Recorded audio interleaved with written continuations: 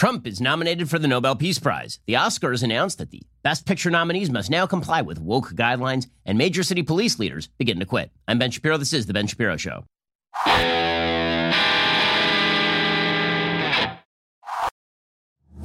The Ben Shapiro Show is sponsored by ExpressVPN. Surf the web with peace of mind. Sign up now at expressvpn.com/Ben. We'll get to all of the breaking news, and there's a lot of it in just one moment. First, let's talk about that cell phone bill. So, you've been racking up big charges on your cell phone bill, have you not? And you haven't been using all that data. You've been paying for unlimited data. In the weird opinion, you will be using unlimited data. You're not, in fact, using unlimited data. You're using very limited data, and you're paying way too much. And this is why you need to use Pure Talk instead of like AT&T, Verizon, T-Mobile. They all want to charge you for data and perks that you're never going to use. Pure Talk will give you the exact same coverage, the same towers, the same bars, but they cost you half with no contract and no excessive fees. You can save a ton of money on Pure Talk USA. I mean, we're talking like hundreds of dollars a year. Right now, enjoy unlimited talk, text, 2 gigs of data, all for just $20 a month. The average person is saving $400 a year on their wireless bill. So here's how you do it. Grab your mobile phone, dial pound 250, say Ben Shapiro. When you do, you save $250 off any iPhone, including the new iPhone SE. Again, that is pound 250, say keyword Ben Shapiro. Pure Talk USA, simply smarter wireless. Go check them out right now. No reason for you to spend too much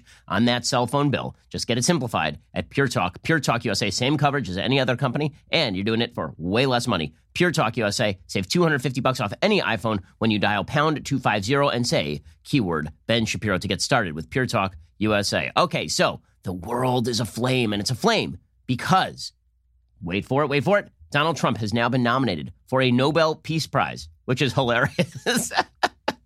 So the reason it's hilarious is because everybody's going to react with just utter amazement, astonishment, shock. People are going to be appalled. You're going to see CNN today melt down. How could Trump, this giant orange buffoon, be nominated for a Nobel Peace Prize? Well, a Norwegian parliamentarian has now nominated Trump for the Nobel Peace Prize. It was submitted by Christian Tybring-Gjedde, a member of the Norwegian parliament who lauded Trump for his efforts toward resolving protracted conflicts worldwide. He's a 4-term member of parliament. He serves as chairman of the Norwegian delegation to the NATO Parliamentary Assembly. Now, remember, Trump was widely perceived as anti-NATO. He did not pull out of NATO. Tybring-Gjedde said, for his merit, I think he has done more to try to create peace between nations than most other Peace Prize nominees. He said the Trump administration has played a key role in the establishment of relations between Israel and the UAE, the United Arab Emirates. As it is expected, other Middle Eastern countries will follow in the footsteps of the UAE. This agreement could be a game changer that will turn the Middle East into a region of cooperation and prosperity, he wrote. Also cited in the letter was the president's, quote, key role in facilitating contact between conflicting parties and creating new dynamics in other protracted conflicts, such as the Kashmir border dispute between India and Pakistan and the conflict between North and South Korea, as well as dealing with the nuclear capabilities of North Korea. Also, he praised Trump for withdrawing a large number of troops from the Middle East. He said, indeed, Trump has broken a 39-year-old streak of American presidents either starting a war or bringing the United States into an international armed conflict. The last president to avoid doing so was Peace Prize laureate Jimmy Carter. Now, this is not the first time that Trump has been nominated. This same Norwegian parliamentarian submitted a nomination for Trump in 2018 after Trump met with Kim Jong-un in 2018. Japan's prime minister reportedly did the same. And Tybring-Gjedde is a member of a conservative-leaning populist party in Norway. He said, I'm not a big Trump supporter, but the fact is that a lot of people have gotten the prize for doing a lot less. He said, quote, for example, Barack Obama did nothing. That is fair. That is true. You'll recall that even when Barack Obama won the Nobel Prize, he's like, what? Why am I here? I don't even know. I guess just because I'm breathing and because I'm the first black president. So Nobel Prize for me. Okay. It was very weird. His Nobel Peace Prize acceptance speech was very awkward. Okay, the fact is that Trump's foreign policy has actually been the best part of his administration. So I know a lot of people are into the judges and some are into the cuts to the regulatory state. Some people are even into the tweets, although I would say that by polling numbers, not a huge number. But the fact is, just on an objective level, Trump's foreign policy has been the most successful part of his administration. And that doesn't mean that I agree with everything Trumpian about foreign policy. I think that his treatment of Kim Jong-un was ridiculous. I thought that it was completely mishandled. I never thought that hanging out with Kim Jong-un was going to change anybody's mind. I never liked his kind words about Vladimir Putin early on in his administration. But Trump's anti-China stance has been quite transformative for a number of countries, including Taiwan. Trump's willingness to face up to the problem of China is going to have long and far-reaching applications for the next couple of decades of American history, especially should he be reelected. If Joe Biden is elected, there's a reason that China is stumping for Biden to be elected in Trump's place. And most of all, in the Middle East, Trump's activity has been utterly transformative. I mean, the fact is that the Israel-UAE deal that got cut just a few weeks ago, the normalization of relations between Israel and the UAE. That is the first peace deal in the region since 1994, when Jordan signed a deal with Israel. It is the first long-lasting peace deal since 94, and before that, since Israel and Egypt cut a deal. And it is the most transformative deal in a certain way because it is full normalization of relations. It's not a cold peace. It's much more like a warm peace in which there is exchange of economic information and in which there is security cooperation. Saudi Arabia is allowing Israel to use its airspace. My guess is that if President Trump is reelected, Saudi will probably normalize relations with Israel as well. We have seen that both Serbia and Kosovo have both cut a deal that involves moving embassies to Jerusalem. We're going to see other countries follow suit. What we are watching is a warming of relations between many members of the Muslim and Arab world and the state of Israel, which is an extraordinary proposition. It truly is. I mean, that is something that every president has set their eyes upon, but every president except for Trump bought into the myth that the only way that peace was going to get done in the Middle East was via the Palestinians, which was always untrue. That was never at the heart of Israeli-Arab relations. I mean, you could tell that if you'd studied one iota of history, because the Palestinians didn't have an independent rooting interest effectively until 1967, since the West Bank and the Gaza Strip at that point were controlled by Jordan and Egypt, respectively. The bottom line here is that what Trump has done is he has utterly refocused the Middle East in terms of economics, in terms of politics, away from the intransigent Palestinian leadership, which is terrorist in orientation, pro-Iranian in orientation, and toward a broader sort of view of the future of the region as a place where Israel will continue to exist and will have economic interrelations with other countries. Now, to be fair, maybe Obama should get half the Nobel Prize if Trump were to win, because it was Obama's sycophancy toward the Iranian regime that allowed for that transformation in Middle Eastern politics. It was because Barack Obama saw fit to try and raise the profile of the Iranian regime, try to strengthen them, gave them hundreds of billions of dollars in access to the markets in exchange for a promise to hold off on a nuclear weapon for a short period of time, after which they could full-on develop a nuclear weapon. And because of that, the Sunni Arab world decided, hey, wait a second, it turns out the Jews are not the problem here. It turns out that maybe the Iranians are the problem here, and the Jews can actually be helpful here. And that has radically transformed the Middle East, and Trump took full advantage of that radical realignment in the Middle East.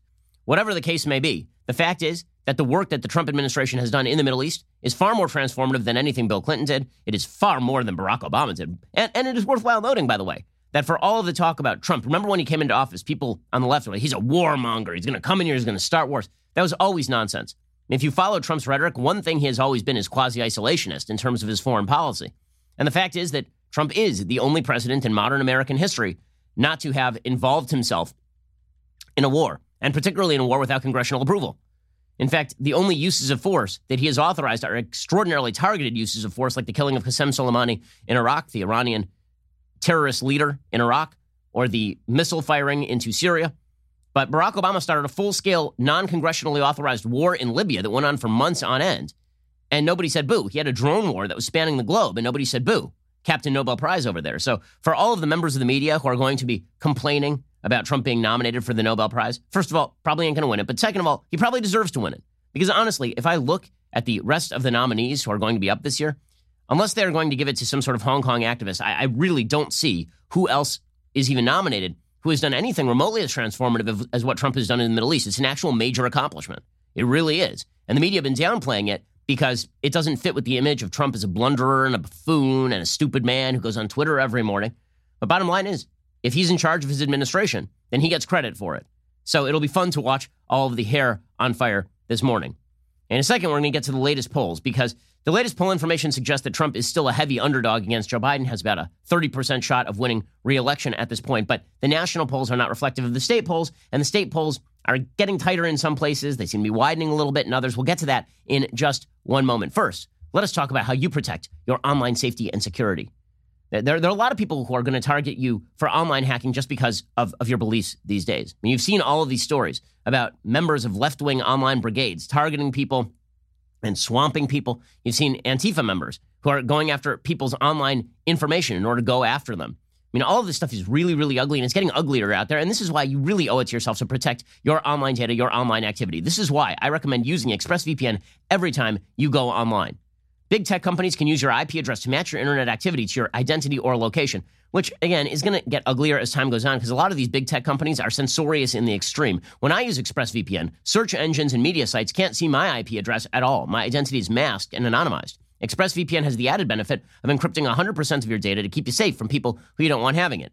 ExpressVPN software takes just a minute to set up on your computer or phone. You tap one button, you're now protected. So if you're like me, you believe your internet data belongs to you and not to giant tech companies who are not friendly to conservatives, ExpressVPN is indeed the answer. It's always a good idea to protect yourself online, and ExpressVPN makes it happen. Visit expressvpn.com/Ben to claim an exclusive offer for my fans. There's a reason I myself trust ExpressVPN on all my devices. That is expressvpn.com/Ben for 3 months free with a 1-year package. Visit expressvpn.com/Ben to get started. Okay, so looking at the latest polls, you can sense there's a lot of unease in the Democratic circles. First expressed by Joy Behar. So Joy Behar, yesterday on The View, she obviously is extremely worried that Trump could still win. Democrats still living in the hangover of 2016, when obviously everyone expected that Hillary Clinton was going to be president, and then she emerged to be not president, wandering the woods of Chappaqua, lonely and alone, carrying around a replica of the Oval Office desk to come for her. Well, here is Joy Behar on The View trying to explain why she is so disquieted. I'm more worried that Trump could pull this off, though, because of various reasons. And we all see the polls, and we see that Biden is ahead. But the Russian interference is alive and kicking. Facebook is continuing to leave all the lies on the pages. The Postal Service is being interfered with. We've seen USPS mailboxes being rounded up and mail sorting machines deactivated. So there's a lot of cheating. And on top of that, and I'll make this quick because the 5 of us have to talk, the Electoral College, I think, is an issue and a problem. Okay, she's a crazy person. So she just lists off a bunch of conspiracy theories. And when you see the Democrats listing off conspiracy theories as to why they're going to lose, you can sense that there's an awful lot of disquiet. Okay, the U.S. Postal Service is not removing mailboxes to prevent you from accomplishing your mail-in vote. That's idiotic. The President of the United States is not encouraging voter fraud. That's idiotic. This is all very, very silly. Okay, and when you see it on either side, this sort of alarmism in the lead up to the election, the process is not going to work. We're all going to die. Someone's going to fraudulently steal the election. Hey, just stop. Just stop. Okay, right now, a couple of things are happening. One, the congressional ballot is tightening. Okay, the generic congressional ballot, which people have not really been watching, the generic congressional ballot is pretty much as tight as it has been all year right now. And that is kind of a shocker, considering that Trump in the national polling is actually getting blown out right now. But if you look at the generic ballot from USC Dornsife right now, it has the Republicans and the Democrats running within like 4 or 5 points of each other. And those are not the kind of numbers that the Democrats are looking for. They're looking for an 8 to 10 point congressional ballot lead. They're not seeing that. What you are seeing instead is a lot of people who feel unease with the Democratic Party overall, which makes perfect sense since the Democratic Party is currently holding up relief bills while attempting to undermine cops all over the nation. Meanwhile, in the battleground states, Florida looks like it is basically dead even. And there's some polling data that is really disquieting for Joe Biden in Florida. Here is some of this data. Okay, so there's a poll yesterday that came out from NBC News Marist. It shows that Biden and Trump are deadlocked, which really means that Trump is going to win. And the reason I say that Trump's going to win in Florida is because look at these numbers. Clinton, with Florida Latinos in 2016 per the exit polls, Clinton had 62% of the vote. Trump had 35% of the vote. Biden, with Florida Latinos in 2020, is trailing Trump 50 to 46. So Clinton beat Trump by full-on 27 points among Florida Latinos in 2016. Trump is now leading Biden by 4. That is a 31-point shift in favor of Trump among Florida Latinos. Now, among Florida seniors, what you're saying is that Biden is slightly leading Trump, and Trump won Florida seniors in big numbers last time. But I don't think that that is going to outweigh that massive shift. And by the way, there are a bunch of these polls that are showing sort of a consistent level of increased black support for President Trump, which is something you're not seeing a lot of talk about. And the reason you're not seeing a lot of talk about it is because people are like, is that really going to materialize? And the answer is it definitely could. It definitely could. And if Donald Trump wins a heavier share of the Hispanic and Latino vote, man, is that going to blow up all the conventional wisdom. It's truly among white college-educated people, the kind of Mitt Romney crowd, that Trump has lost a lot of votes. He's lost a lot of votes among independent women. He's lost a lot of votes among suburban white Americans. But if he drives heavy rural turnout and if he gets an increased share of black or Hispanic turnout, then that could really be the death knell for the Biden campaign. So when you look at the national polling, no question Biden is the favorite. I mean, he's up 7.3 in the Real Clear Politics poll average, and he has trailed in one poll nationally since the beginning of the year. In the battleground states, however, things seem to be a lot closer. Again, Florida is not the bellwether state anymore. I think that Trump will probably win Florida. Then the question becomes, can Biden replicate the supposed blue wall that Hillary was going to come up with in Michigan, Wisconsin, Pennsylvania? Right now, he is leading in all three. Wisconsin, he has the biggest lead, according to the latest polls. it seemed like it might have been tightening up there. And then there was this Fox News poll that showed that Biden was up pretty heavy. And now there are several polls that are showing that Biden is up pretty heavily in Wisconsin. Even Rasmussen, which tends to be pretty friendly to Trump, has Biden up 8 in Wisconsin. CBS YouGov has Biden up 6. CNBC has Biden up 6 in Wisconsin. So whatever effect Kenosha has had, it has not had that effect as of yet when it comes to Wisconsin. When it comes to other states like Arizona looks like a state that is moving steadily away from Trump, so that's a real problem for him. That means that he has to pick up another state. Right? It means that it is not enough for him to win one of Michigan, Wisconsin, Pennsylvania. He needs to win 2 of those. Michigan seems to be relatively tight. Biden has about a 3-point lead in the Real Clear Politics poll average. And when you look at Pennsylvania also seems to be rather tight. In fact, in most of the polling, except for a new NBC News Marist poll that has Biden up 9, it seems like that race is within margin of error. So the polls are a little bit all over the place, but you have to say that the momentum right now is still with Biden going into the election. Now, that could shift pretty quickly. And the reason I say that could shift pretty quickly is because I don't think that the Trump campaign has brought out the big guns yet. The big guns for the Trump campaign, it's got to be the anti-police campaigning by the Democrats. Okay, and that ties into a broader ideology that has been pushed by the left for generations at this point. It's an ideology called critical race theory. Okay, critical race theory first kind of came to public attention back in 2012 when there was a video. I remember I was at Breitbart at the time, and Breitbart broke a video of Derek Bell, who is the founder of critical race theory from Harvard Law School, hugging Barack Obama. Barack Obama held a rally where he spoke in favor of Derek Bell being granted tenure at Harvard Law School, even though he hadn't done a lot of real academic work. And the reason that Derek Bell became the celebrated figure is because he was the father of so-called critical race theory. I'm going to explain what critical race theory is in a second, because all of the intersectionality and wokeism that you are seeing dominating American politics today springs from critical race theory. It was being taught until the last 5 seconds in the federal government itself, until the Trump administration stepped in and stopped it. And that critical race theory ideology has driven a lot of the Democrats' thinking. Now, they're not going to call it critical race theory because they don't actually know the origins of their own philosophy. This happens a lot in politics, where there's a lot of highfalutin talk on college campuses about the foundations of a particular philosophy. Over time, it filters down into sort of bumper sticker slogans. The no silence, no peace kind of stuff starts off as a higher philosophy. The silence is violence, microaggression, all of American politics is systems of power. That starts off at a higher level of discussion that is much more abstracted. Eventually, it is funneled down to common policymakers and to broad groups of people who then rally and riot in the streets. But the origins of that philosophy are really, really ugly. Critical race theory is an ugly philosophy. It is a racist philosophy. It essentially substitutes race for class in Marxist theory. We'll get to that in a second. And it does matter because you have to understand exactly what people are thinking in order to understand why they are doing what they are doing with regard to, for example, law enforcement and criminality. We'll get to that in just one moment. First, you might be feeling a little bit less safe these days as you watch rising crime in America's major cities all over the United States.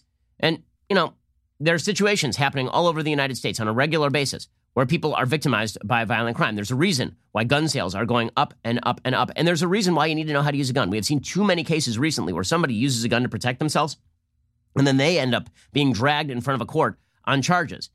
Now, you need to know what to do. Nightmares do come true sometimes, but you have to know what to do. You have to know what your rights are. In this day and age, you need a gun to protect your family and yourself, but you need more than that. You need a 100% free copy of the Complete Concealed Carry and Family Defense Guide from the United States Concealed Carry Association. It's 164 pages. It comes with a bonus audio version so you can listen whenever you want. Just text Shapiro to 87222. You'll get instant access and a chance to win $1,000 so you can buy a gun to protect your family. Text Shapiro to 87222 right now. Seriously, you owe it to yourself to, if you're a law-abiding citizen, own a gun, but also know exactly how to use it, what your rights are, and to have a group that will come to your defense, legally speaking, if God forbid you have to use a weapon in self-defense. Get your 100% free copy of the Complete Concealed Carry and Family Defense Guide from the USCCA. They are excellent people, and you get a chance to win $1,000 so you can buy a gun to protect your family. Text Shapiro to 87222. Again, text Shapiro to 87222 right now. Shapiro to 87222. Okay, so critical race theory has become a hot issue again. The reason it's become a hot issue is because the Trump administration put forward through the Office of Management and Budget, as we discussed yesterday, a letter saying that they're not going to allow the teaching of critical race theory on government campuses anymore. There shall be no more dissemination of this nonsense in government offices. And it was being used for diversity training. Okay, it's just a propagandistic effort to declare the United States and its institutions systemically racist, to suggest that all white people are complicit in that racism, are part of a racist system, and that, in fact, all white people are inherently racist because they work within systems that generate unequal outcomes. As I've discussed before, the perspective here is that any system that generates an unequal outcome between groups of people, which is every system on the planet, but if you have a system that generates unequal outcomes between racial groups, then the system itself is racist. And if you are, quote unquote, complicit in the system, then this means that you yourself are racist, even if you've never done a racist thing, and even if you have no racist intent.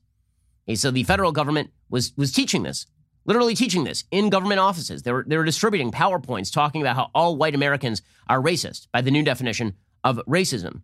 And the Trump administration stepped in and said, we're not doing this anymore. And now you've got Democratic congresspeople and members of the media who are either pretending that this is a terrible thing or saying that it doesn't matter at all. So Al Green, the Democratic representative from New York, he says that it is anti-American to end the sort of critical racial theory training that was happening in the federal government. Sorry, he's from Texas. In the president's America, it is anti-American to have diversity and inclusion as an agenda item. Unfortunately, he has an America that is shrinking. It is anti-American to do what the president is doing, and that is to ban diversity training and call it anti-American. The president's doing the country a disservice with this kind of behavior. So the way that critical race theory hides its sort of ugly philosophy is by hiding behind this diversity training nonsense. They say, we're training you for diversity. You're not. They're not training you for diversity. They're training you in an actual theory. Don Lemon over at CNN denies that critical race theory is even a thing. He says that it's just another bogeyman, but that is because he wishes you not to know the truth, which is that critical race theory is in fact an animating philosophy that is filtered down through a variety of channels and streams via things like intersectionality, via things like identity politics. Here's Don Lemon dismissing it, and then we'll discuss exactly what it is. This whole idea, I don't understand, well, I do understand what's going on, of critical race theory. Are we going back to the 80s? Because this all played out in the 1980s, this whole thing about critical race theory in politics. It is another boogeyman. Yeah, we're going right to try to scare people. We're going back to the 80s. There's nothing new about critical race theory. It's still scary. Just go back and do a Google search on critical race theory and politics. I'll tell you. Look at these geniuses. Okay, so an idea that was ugly in the 1980s and has now reached full animated form in today's American politics is not relevant because it happened in the 1980s. It's weird how everything that leftists don't want to talk about is relegated to the past. But everything that they want to talk about that is from like the 1840s is happening right now. You see this all the time in left-wing writing. You'll see a Ta-Nehisi Coates piece where he'll cite some evil instance of the brutal treatment of a slave in 1810. Fast forward 200 years, and he'll just say, well, it's exactly the same today. But if you're talking about an actual active ideology in the United States, like critical race theory, then you see folks like Don Lemon and Chris Cuomo pretending that it has no impact on modern American thought. So what exactly is critical race theory and why does it matter? Okay, so back in 2012, I reported extensively on this. I remember that some of the professors in Harvard Law School were big fans of critical race theory. Critical race theory springs from a generalized study of the law called critical legal studies. Critical legal studies is the idea that there is no such thing as a neutral principle in law. In fact, there is no such thing as objectivity in law. Judges cannot determine via neutral principles the outcome of a case. Instead, the way that judges actually determine what it is they want to rule is they look to their own politics, and then they just figure out a way to finagle those politics into a ruling. So in other words, there's no such thing as true philosophy. There's no such thing as truth. There's no such thing as objectivity. All there is are subjective points of view and people who wish to cram down their power on you. So all human dynamics, all human interrelationships are about power, right? None of them are about higher ideals. None of them are about big ideas. All that human relationships are about is one group of people attempting to use its power against another group of people. Okay, that is the critical legal studies movement. A branch of the critical legal studies movement was started by Derek Bell. It's called critical race theory. Critical race theory is the idea that all human relationships are not just driven by power, but driven by racial power. So racial power undergirds every system. All systems are driven by racial power. In fact, there are some core assumptions made by critical race theory. So as I say, this really began in the late 70s and early 1980s. This is me writing for Breitbart back in 2012, in which some scholars, perturbed by what they perceived as a loss of momentum in the movement for racial equality, began to doubt that the constitutional and legal system itself had the capacity for change. This criticism mirrored a Marxist attack long voiced in academia, that the Constitution was a capitalist document incapable of allowing for the redistributionist change necessary to create a more equal world. So in other words, the outcome of the civil rights movement, which was okay, now all the rules are equal for everybody, go out and play the game. That wasn't enough because this still left in place these capitalist structures, and these capitalist structures were bad. And they were bad because they were unfair. And therefore, the way to tear down those structures was to castigate all of those structures as inherently racist. The Marxist criticism of the system was called critical theory. The racial criticism of the system was called critical race theory. It was a direct offshoot of critical theory. So in a second, I'm going to get to what are the core beliefs of critical race theory and how are we seeing those play out in every area of American life? Because we are watching this play out in literally every area of American life right now, despite the best protestations of idiots like Don Lemon and Chris Cuomo, combined IQ slightly above that of an inanimate object. We'll get to that in just 1 second. First, let us talk about the fact that you need a great couch. You need a great couch. Okay, right now, you're spending an awful lot of time at home, and you got this old beat-up sofa. It looks like garbage. Don't you need a couch that is personalized for you? You've been hearing me talk for a long time about my Helix mattress. It's fantastic, right? I sleep better because I'm on my Helix mattress, but I've got even more exciting news. Helix has gone beyond the boudoir. They've started making sofas. They just launched a new company called Allform. They're making premium, customizable sofas and chairs shipped directly to your door. So what makes an Allform sofa really cool? Well, for starters, it's the easiest way you can customize a sofa using premium materials at a fraction of the cost of traditional stores. You can pick your fabric. It is spill, stain, scratch resistant. The sofa color, the color of the legs, sofa size, shape to make sure it's perfect for you and your home. They've got armchairs and love seats all the way up to an 8-seat sectional, so there's something for everyone. And you can always start small and buy more seats later on if you want your Allform sofa to grow and change with you when you move. Allform sofas are also delivered directly to your home with fast, free shipping. In the past, if you wanted to order a sofa, it could take weeks or even months to arrive, and you would need someone to come and assemble it in your home. Allform takes just 3 to 7 days to arrive in the mail, and you can put it together yourself in just a few minutes. We did it ourselves. I have a fantastic Allform sofa. My kids try to beat the hell out of it, but this thing is durable, and it is comfortable. It is awesome. I picked out the 3-seat sofa with chaise in the sand color with espresso legs. It is fabulous. If getting a sofa without trying it in store sounds risky, don't worry. You get 100 days to decide if you want to keep it. More than 3 months. If you don't love it, they'll pick it up for free, give you a full refund, and they've got a forever warranty, literally forever. So find your perfect sofa today. Check out allform.com/Ben. And again, when you use that /Ben, you get 20% off all orders. Allform.com/Ben. Go check them out right now. Allform.com/Ben for 20% off. Okay, so back to critical race theory. So what exactly are the key tenets of critical race theory? Well, there's a primer called Critical Race Theory by Richard Delgado, who's one of the movement's founders, and Jean Stefanczyk. And they set out some basic principles. 1, racism is ordinary, not aberrational. So in other words, we used to believe that the normal course of human events is that you were nice to people and treated them as individuals. Critical race theory believes that everyone is racist. Only some racism matters, because if you're in a position of power, then your racism matters. But if you're not, then you can't be racist against anybody else. Racism is ordinary, not aberrational. Right? You are just by dint of being a racist, particularly if you're white. 2, our system of white over color ascendancy serves important purposes, both psychic and material. Right? What that means is that every system in the United States is rife with racism. All of our institutions are shot through with racism. If this sounds familiar, it's because this is all the same stuff you are seeing the leaders of the Black Lives Matter movement proclaim. You are seeing politicians proclaim this. Joe Biden proclaims this. Right? He would have rejected critical race theory in the 1980s, but now Joe Biden mouths platitudes about systemic police racism. Right? That is swallowing hook, line, and sinker the critical race theory thought that all systems are shot through with racism and that all systems that exist are about white over other colors ascendancy, which again is weird because the highest earning subgroups in the United States are Indian Americans and Asian Americans. As I wrote back in 2012, when taken together, these principles have serious ramifications. First, they suggest that legal rules that stand for equal treatment under law, like the 14th Amendment, can remedy, quote, only the most blatant forms of discrimination. In other words, the Equal Protection Clause that says you have to have equal protection under the laws, that only remedies laws that overtly discriminate. But what about all of these subtle forms of discrimination in American society? Well, CRT, critical race theory, argues the system is too corrupted, too bad on the notion of white supremacy for equal protection of the laws to ever be a reality. The system has to be made unequal in order to compensate for the innate racial superiority of the white majority, the innate racial power of the white majority.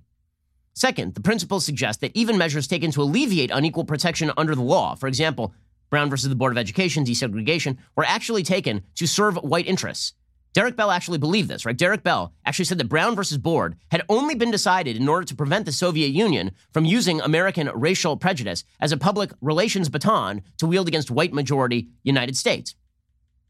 Now, there are some internal contradictions in critical racial theory that come up pretty regularly, right? Some of the CRT writers believe, like Martin Luther King believed, that racial lines are basically arbitrary, that race is a social construct. Some believe that race is inherently and inextricably tied to identity. Delgado and Stefancic, some of the founders of critical racial theory, they say minority status, in other words, brings with it a presumed competence to speak about race and racism. So race itself is a social construct, but you only get to speak if you're a member of a particular race, which means that your racial identity has to lie in victimhood. And this is what we've seen, right? That independent racial identity is apparently not really a thing and shouldn't be a thing, according to members of the critical race theory brigade. But they also believe that race is the most important thing about you, even though race is a social construct. So how can both of those two things be true? Well, you can do that if you turn race into a statement not about biology, but if race is a statement about victimhood at the hands of the system. And that's what CRT does. So this is how they can say that Black Americans who don't agree with the left, people like Candace Owens or Thomas Sowell or Clarence Thomas, are not truly Black, because racial identity is about victimology in its essence. And the only way you can be truly Black is to fight against those systems. And this is a very disturbing theory, obviously. What this does, it sets up an extraordinary hierarchy where you have to be a member of a minority who opposes the system in order to be heard about the system itself. Jeffrey Pyle summed this up at the Boston College Law Review. He said, critical race theorists attack the very foundations of the classical liberal legal order, including equality theory, legal reasoning, Enlightenment rationalism, and neutral principles of constitutional law. These liberal values, they allege, have no enduring basis in principles, but are mere social constructs calculated to legitimate white supremacy. The rule of law, according to critical race theorists, is a false promise of principled government, and they have lost patience with false promises. You see exactly this in the streets today. You see exactly this. This is what people are shouting about. It's what people are yelling about. And it's why people who should not, for any reason, be elevated in American public discourse have been elevated in American public discourse. It's why the 1619 Project exists, to carry forth the notion that all of America is based on power dynamics between races. It is not based on fundamental principles that bring us together as a creedal nation. And you're seeing it play out in the way that the left reacts to current events. It's pretty amazing. There was this story that came out not all that long ago, a couple of maybe three or 4 days ago, in which a professor outed herself, a professor from a major college. She outed herself as actually a white person. So she is a Black person, but she outed herself as a white person. She was a Jewish lady from Kansas City who'd been masquerading as Black for years and years and years and years. And she'd actually been nominated for like Frederick Douglass prizes and for Harriet Tubman prizes and all this kind of stuff. Okay, she was a teacher at George Washington University and a quote-unquote expert in African history. Her name is Jessica Krug. Okay, the fact is that she was well-respected until the moment when she outed herself. She was well-respected despite the fact that she was insane. Okay, this is a clip of Jessica Krug defending a Black gang's machete murder of a 15-year-old. This did not end her academic career. It ended her academic career when she said, oh, by the way, I'm not a member of the race I purport to be a member of. Here's Jessica Krug not all that long ago. We have to consider a radical moment in 2018 in which people are using machetes to hack apart a 15-year-old boy who's working with the police. The way the story about his innocence and the inherent violence of the people who hacked him apart become the narrative we tell. About how the loss of innocence is the story we mourn.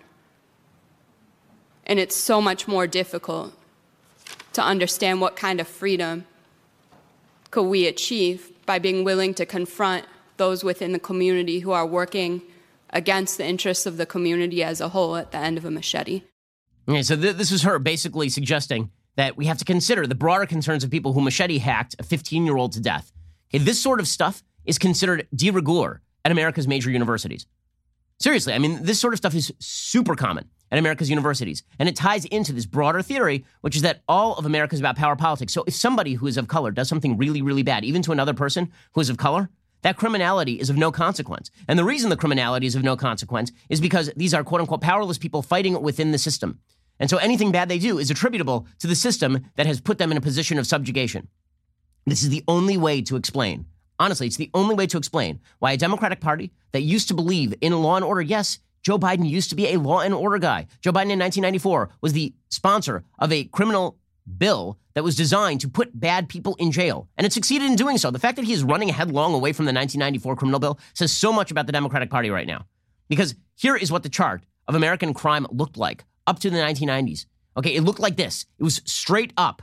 Okay, it was straight up from 1960 to 1994. The violent crime rates in the United States rose year on year extraordinarily radically. And then, after 1994, and things like that crime bill and additional policing across the nation, the crime rate begins to decline, and it begins to decline, and it declines extraordinarily. I mean, it's an incredible story. There's a great book by Barry Lasser called The Rise and Fall of Violent Crime in America, and it's all about the rise of crime and the decline in crime, and it is directly connected to broken windows policing. It is directly connected to sentencing criminals to periods of time in prison and keeping them in prison. Right? It is directly connected to taking crime seriously. But in order to take crime seriously, you have to believe that the criminals are the bad guys. Right now, the Democratic Party has decided the criminals are not, in fact, the bad guys. The criminals are just symptoms of deeper underlying ills with the racist, systemic American system. And the predictable result of this is that they've taken sides with the criminals against the cops. There's no other way to read what Kamala Harris and Joe Biden have been doing with the Jacob Blake family in Kenosha, or what they've been doing by flirting with the Black Lives Matter movement and Antifa, other than they've made the decision that critical race theory is, in fact, correct. 1619 Project is correct. All of America is power politics. And power politics is all this is about, and the only way to rectify the system is to tear it down from the inside, and Joe Biden will be a Trojan horse for that. He'll say that he'll make white people feel comfortable with the idea he's only going to tinker with the system. But in essence, he's winking and nodding at people who want to tear down the entire system. By the way, they're not going to be satisfied with Joe Biden. Right? Even if Joe Biden wanted to be an obstacle to them, they ain't going to be satisfied with him. They weren't satisfied with Barack Obama, the radical left. The Ilhan Omars of the system, who continue to claim that America is a systemically racist, unjust, oppressive place, those people are going to have control of the levers of the Democratic Party for the foreseeable future. And we're going to get to the predictable results of this, because you can see what is happening all over the United States as police chiefs are forced to resign. We'll get to that in just one moment. First, let us talk about the fact that right now it can be tough to find great employees, and it can be tough to find a great employer. This is why you need ZipRecruiter. In fact, if you're looking for a job and not taking advantage of technology like ZipRecruiter, you are losing the edge.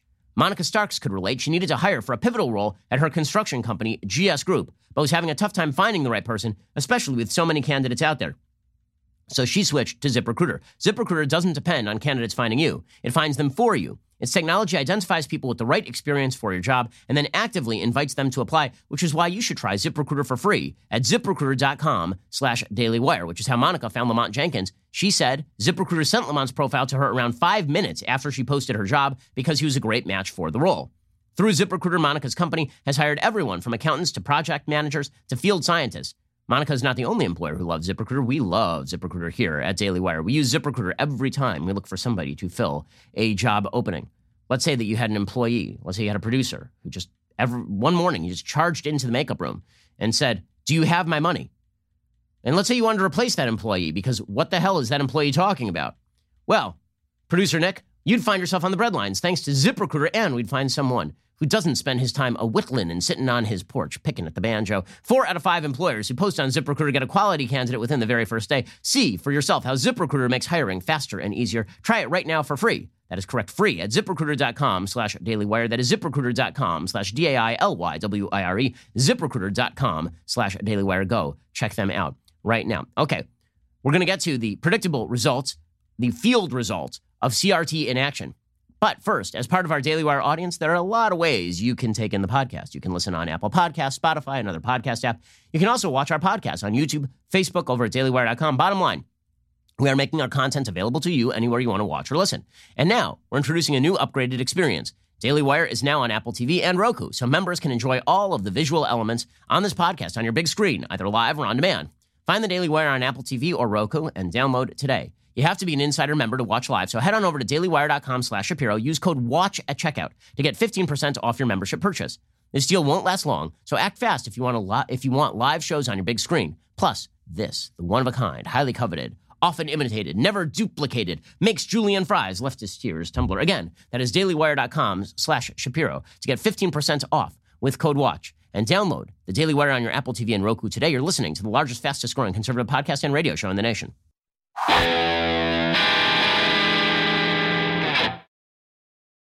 So if you're asking yourself, why is it that mainline Democrats, mainstream Democrats are out there in Kenosha praising an alleged rapist and ripping on the police? This is the bleed down effect of critical race theory. Now, you don't have to know where it came from. I don't think Kamala Harris is an expert on critical race studies. I don't think that Joe Biden even knows where he is right now, let alone knows what critical race theory is. It doesn't matter. Ideologies have consequences, and as they bleed through the body politic and as they are imbibed, broadly speaking, it's like a toxic poison in the water. You don't have to get that much of it in order for it to affect your thinking. And you can sense that the Democratic Party has gotten some of this, which is why they are backing away from the law and order, sister soldier moments of the Clinton days and toward something new and more radical and really old and more radical. Right? All the stuff that was considered radical in 1983 is now considered somewhat mainstream in the Democratic Party. Well, the predictable result of this, when you rip on the cops and when you treat every isolated incident of police brutality as indicative of broader systemic oppression, and when you take bad examples, right? When you just look at the Jacob Blake case, which is a justified police shooting by all available evidence, or when you look at the case of, for example, Daniel Prude in Rochester, where it looks as though the police officers in that case did not in fact kill Daniel Prude. By the available evidence, it looks like he died of excited delirium, right? Which happens when you are high on PCP and smashing windows and walking naked down the street, and then you die of a heart attack. Excited delirium is an actual medical condition. Very often, the cops are blamed for asphyxia in these conditions. There is not a lot of evidence that suggests asphyxia has to do with excited delirium. By the way, this was also implicated in the George Floyd case. Well, it turns out that when you target the cops as the root of all evil, the predictable happens and cops leave. And this is what's happening in Rochester. According to ABC News, after days of protests against the Rochester Police Department in light of the death of Daniel Prude, its top officer and his deputy announced Tuesday they are retiring from the force. Along with the police chief, 6 other department leaders announced they will vacate their roles. Rochester Police Chief LaRon Singletary, who is in fact black, said in a statement he was honored to serve the city in upstate New York for 20 years and commended his staff. However, he said the protests and criticism of his handling of the investigation into the March 23rd incident are, quote, an attempt to destroy my character and integrity. He said, as a man of integrity, I will not sit idly by while outside entities attempt to destroy my character. The members of the Rochester Police Department and the greater Rochester community know my reputation and know what I stand for. So he quit kind of on the spur of the moment. And he quit because he was tired of being labeled part of a racist system. Again, he is a black man who's been serving in Rochester for 20 years. Mayor Lovely Warren informed the Rochester City Council that in addition to Singletary, the entire command staff announced it would be vacating their roles today. She said none of the police leaders were asked to resign, but basically the police union laid the blame at the foot of the mayor's office. The Rochester Police Locust Club said, quote, the events that have unfolded today have taken us completely by surprise, as they have everyone else. What is clear is that the problems of leadership go directly to the mayor's office. Our priority now is on the dedicated men and women who, despite unprecedented challenges, continue to do a very difficult job. Okay, well, this is what happens when you rip the cops and suggest that the cops themselves are the problem when they are the ones policing crime. By the way, it is not just a black police chief in Rochester stepping down. It is also the Dallas black female police chief, Renee Hall. She has resigned. She abruptly announced her resignation on Tuesday amid eroding support on the city council stemming from her department's handling of protests over the policing of African Americans. She's the first woman to lead the Dallas department. She's held the position since 2017. In her resignation letter, she expressed gratitude for serving in the post, but acknowledged she'd faced challenges in recent months. She said, it has not been easy. She said, much has been accomplished by standing together in support of community policing and changes in the way our officers perform their duties in 2020. What apparently was the big problem? Well, when she reported on the protests, she reported that protesters were targeting the police, but apparently did not discuss some of the harsh measures employed by officers against demonstrators. So Mayor Eric Johnson said that he had not spoken to the chief, but was not terribly surprised. He said that he had been openly frustrated by the chief's unsuccessful efforts to reverse violent crime. Several police chiefs around the country have resigned or been fired in recent months over all of this. Police chiefs in Seattle, Atlanta, Louisville, and Tucson, Arizona have left. The police chief in Rochester, New York, left. Hall came from Detroit. She was deputy police chief in Detroit to Dallas. And she left as well. So we are seeing police chiefs all over the United States leave their jobs because they're not willing to be subjected to the rigors of critical race theory in which the police are systemically racist, even if they are being led by people who are minorities. In fact, right, Carmen Best in Seattle, another case in point, was a woman of color who was forced to step down as police chief when they cut her salary for the great crime of not being allowed to police crime. What's incredible, how far left has the left moved here? How far left is the Democratic Party moving? Al Sharpton has now become the voice of reason. Right? Al Sharpton, yesterday, he chided people in the media for trying to defund the police. He said only latte liberals in the Hamptons support this. Here's Al Sharpton morphing magically into Sean Hannity. We need to reimagining how we do policing. But when you are talking about the fact that, A, we are in the areas where that is inundated with guns, that has this serious problems of our people being given guns that can't even get a summer program. to take all policing off is something that I think a latte liberal may go for as they sit around the Hamptons discussing this as some academic problem. But people living on the ground need proper policing. Okay, when you have left Al Sharpton behind, you guys may have moved too far. This is Captain, I'm going to completely fake a crime with Tawana Brawley and blame a local DA and the cops for it. And Al Sharpton's like, you guys have gone too far for me. Okay, so how far has critical race theory gone? It's infected every element of American culture. Okay, today's example of American culture being infected with this nonsense is the new Oscars standard. So people are always saying, like, why do you care about the Oscars? You know, you say you don't care about... First of all, I've never said I don't care about culture. I wrote an entire book on television called Primetime Propaganda. Culture matters a lot because, as my mentor Andrew Breitbart said, culture is upstream of politics. More people are affected by culture than are affected by politics. By the way, this is the reason why people on the left get super pissed whenever I mention culture. If I make fun of Cardi B and suggest that a song in which a woman proclaims that being a whore is empowering is actually not good for women, and when I mock the lyrics for being trite, ridiculous, and physically repulsive, I mean, which they are, okay, that in no way is that song sexy. When you mention the fact that that idiotic song has 5 different people writing it and that they have come up with the least, I'd say the least inspiring vision of femininity maybe ever created in pop culture, when you say that, then people on the left get mad. Why are you so mad about culture, bro? Why are you so mad? Okay, culture matters because people imbibe it by literally the hundreds of millions. So why do the Oscars matter? Because people imbibe movies by the hundreds of millions. So now the Oscars has finally decided to make formal what was always informal. So every year before the Oscars, I would do the woke Oscars. I've been doing this for several years, where I would try and predict the outcome of particular Oscar races simply by looking at the number of woke check boxes the movies checked. And so Moonlight obviously was going to check a lot of woke boxes. It was both gay and black. The Shape of Water checked a bunch of woke boxes. It had a gay character. It had a black character. It had a woman having sex with a fish. So obviously all of the woke boxes were checked. And we've been able to do this for quite a long time at the Oscars. Well, now the Oscars is making it formal. And this is incredible. Okay, so the Oscars has now decided that they are going to have formal standards for eligibility for Best Picture. According to the LA Times, developed over the past few months by a special task force as part of the organization's Academy Aperture 2025 initiative, the standards encompass both representation on screen in the types of stories being told and the actors involved, as well as behind the scenes in the makeup of the crew and in the inclusivity of the companies involved. So in other words, you can either be eligible for Best Picture Oscar by mimicking exactly the narratives that the Hollywood woke critical race theory left wants you to tell, or by having an internship program with a few black kids. That's I love the get out of jail free clause is this internship program that you can just kind of bolt on to your company. To be eligible for Best Picture, a film must meet at least 2 standards across 4 categories: on-screen representation, themes and narratives, creative leadership and project team, industry access and opportunities, and audience development. Within each category are a variety of criteria involving the inclusion of people in underrepresented groups, including women, people of color, LGBTQ people, and those with cognitive or physical disabilities. So first of all, if you add together all those groups of people, that is not a minority in the United States. First of all, women are a sheer majority in the United States. But in any case, the only standards to qualify for Best Picture before involved a running time over 40 minutes, which makes sense since it's just what's the best picture, not what's the best woke picture. But now they have decided to actually mandate what kind of content is eligible. So this means that a bunch of recent nominees would not be eligible, like 1917, a World War I film, which featured a bunch of white people. Because guess what? World War I featured a lot of white people, as it turns out.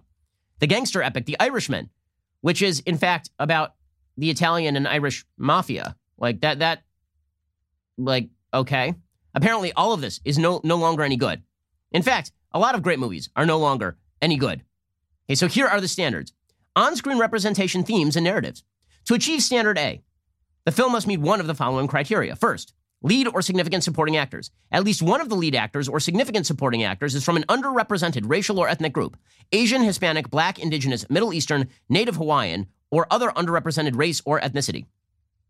2, general ensemble cast. At least 30% of all actors in secondary and more minor roles are from at least 2 of the following underrepresented groups: women, racial or ethnic group, LGBTQ+, or people with cognitive or physical disabilities, who are deaf or are hard of hearing. So I guess that if The Irishman just has a bunch of extras in the background who are black, they're good. And then finally, main storyline subject matter. The main storyline theme or narrative of the film is centered on an underrepresented group: women, racial or ethnic group, LGBTQ+, people with cognitive or physical disabilities, or who are deaf or hard of hearing. So very exciting stuff. They're actually going to mandate what the storylines are for you to be eligible for Best Picture.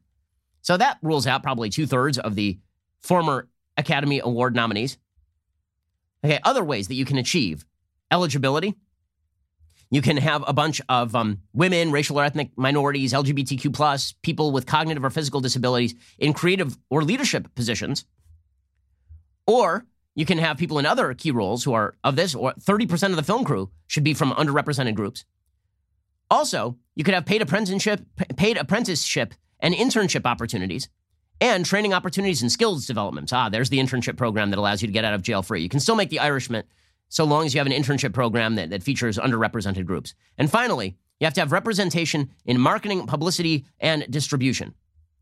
Okay, so we're now just doing socialist propaganda is what we're doing here. We're now just doing SJW propaganda. Why? Because, again, Hollywood is about relationships of power. It's about power dynamics. It's all critical race theory.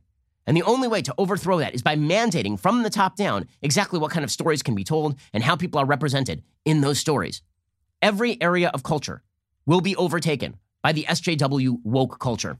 Video games, too, will be overtaken by the SJW woke culture.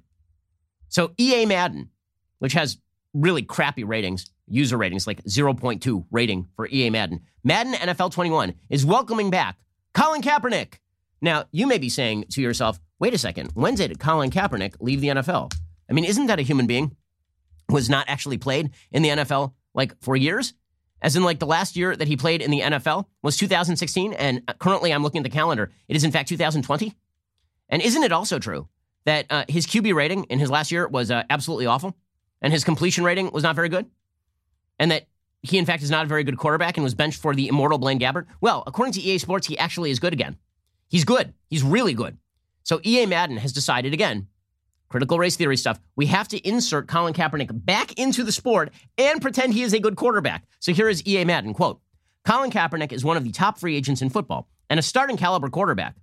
Oh, thanks, EA Madden. Thanks for the info. I didn't know that, because it's not true. The team at EA Sports, along with millions of Madden NFL fans, want to see him back in our game. We've had a long relationship with Colin through Madden NFL and worked through our past soundtrack mistakes. Knowing that our EA Sports experiences are platforms for players to create, we want to make Madden NFL a place that reflects Colin's position and talent and rates him as a starting QB and empowers our fans to express their hopes for the future of football. We've worked with Colin to make this possible. We're excited to bring it to you all today. Starting today in Madden NFL 21, fans can put Colin Kaepernick at the helm of any NFL team in franchise mode, as well as play with him in Play Now.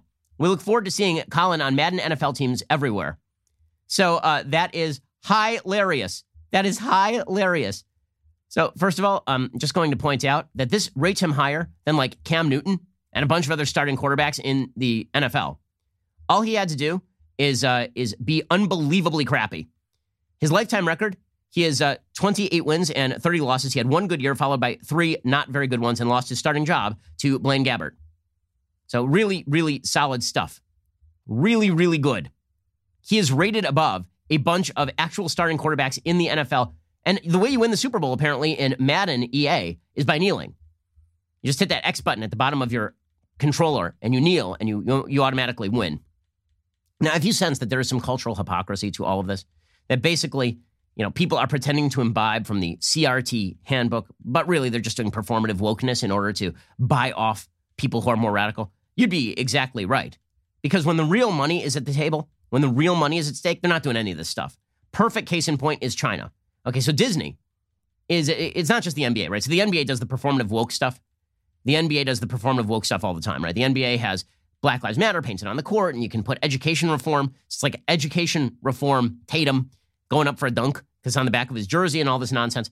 But then when it comes to, can you condemn China? Nope. Can you condemn them for taking over Hong Kong? Nope. Can you condemn them for, helping you set up like a slave factory for little kids playing basketball? Nope. So the NBA knows where its bread is buttered. Disney also knows where its bread is buttered. This is the greatest contrast, right? America sucks, but every other dictatorship is good. Right? This bespeaks the lack of sincerity of the corporate willingness to kowtow to the SJW crowd. So last year, Disney's CEO went after the state of Georgia Remember, the state of Georgia passed a law that restricted abortion. And Bob Iger of Disney said they will not film in Georgia until this stops. Remember, all of Hollywood did this. All of Hollywood was like, we're not filming in Georgia until all of this stops. However, they are perfectly happy to film in Zhejiang province and thank the Chinese government in the process. Zhejiang province is the home of concentration camps holding 1.5 million Muslim Uyghurs. So they're perfectly okay with complete tyranny in China. They're just not okay with people being pro-life in Georgia. This is the hypocrisy, right? The American system is bad. All other systems are not worthy of criticism. It's just America that is particularly bad. And the corporate system is willing to reward this because they know they're not going to lose bucks in the United States, but they will lose bucks in China. Really high-level stuff here. And it's funny. The critical race theory progenitors will suggest that neutral principles like the Declaration of Independence and the Equal Protection Clause of the 14th Amendment, that these are lies, that really all of human relations are power dynamics. Okay? And now you have the corporations basically proving that all of their highfalutin words about racial justice are merely power dynamics that they get to spout when there are no consequences. But as soon as there are consequences, they back off of those full scale. Okay, well, we've reached the end of today's program, but we'll be back here a little bit later today with much, much more, including all of the latest on COVID and COVID controversy and the stopping of vaccine development. We'll get to why all of that happened. In the meantime, try to keep calm out there. Stay calm. All will be well, and we'll see you here a little bit later. I'm Ben Shapiro. This is The Ben Shapiro Show. If you enjoyed this episode, don't forget to subscribe. And if you want to help spread the word, please give us a 5-star review and tell your friends to subscribe too. We're available on Apple Podcasts, Spotify, and wherever you listen to podcasts. Also, be sure to check out the other Daily Wire podcasts, including The Andrew Klavan Show, The Michael Knowles Show, and The Matt Walsh Show. Thanks for listening. The Ben Shapiro Show is produced by Colton Haas. Our technical director is Austin Stevens. Executive producer, Jeremy Boring. Our supervising producers are Mathis Glover and Robert Sterling. Assistant director, Pavel Wydowski. Our associate producer is Nick Sheehan. The show is edited by Adam Sayevitz. Audio mixed by Mike Coromina. Hair and makeup is by Nika Geneva. The Ben Shapiro Show is a Daily Wire production. Copyright Daily Wire 2020. You know, the Matt Walsh Show, it's not just another show about politics. I think there are enough of those already out there. We talk about culture because culture drives politics and it drives everything else. So my main focuses are life, family, faith. Those are fundamental, and that's what this show is about. I hope you'll give it a listen.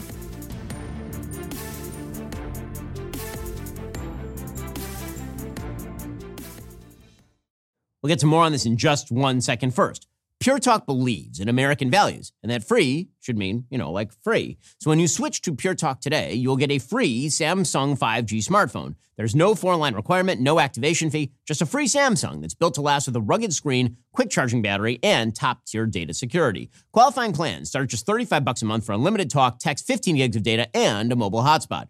Pure Talk gives you phenomenal coverage on America's most dependable 5G network.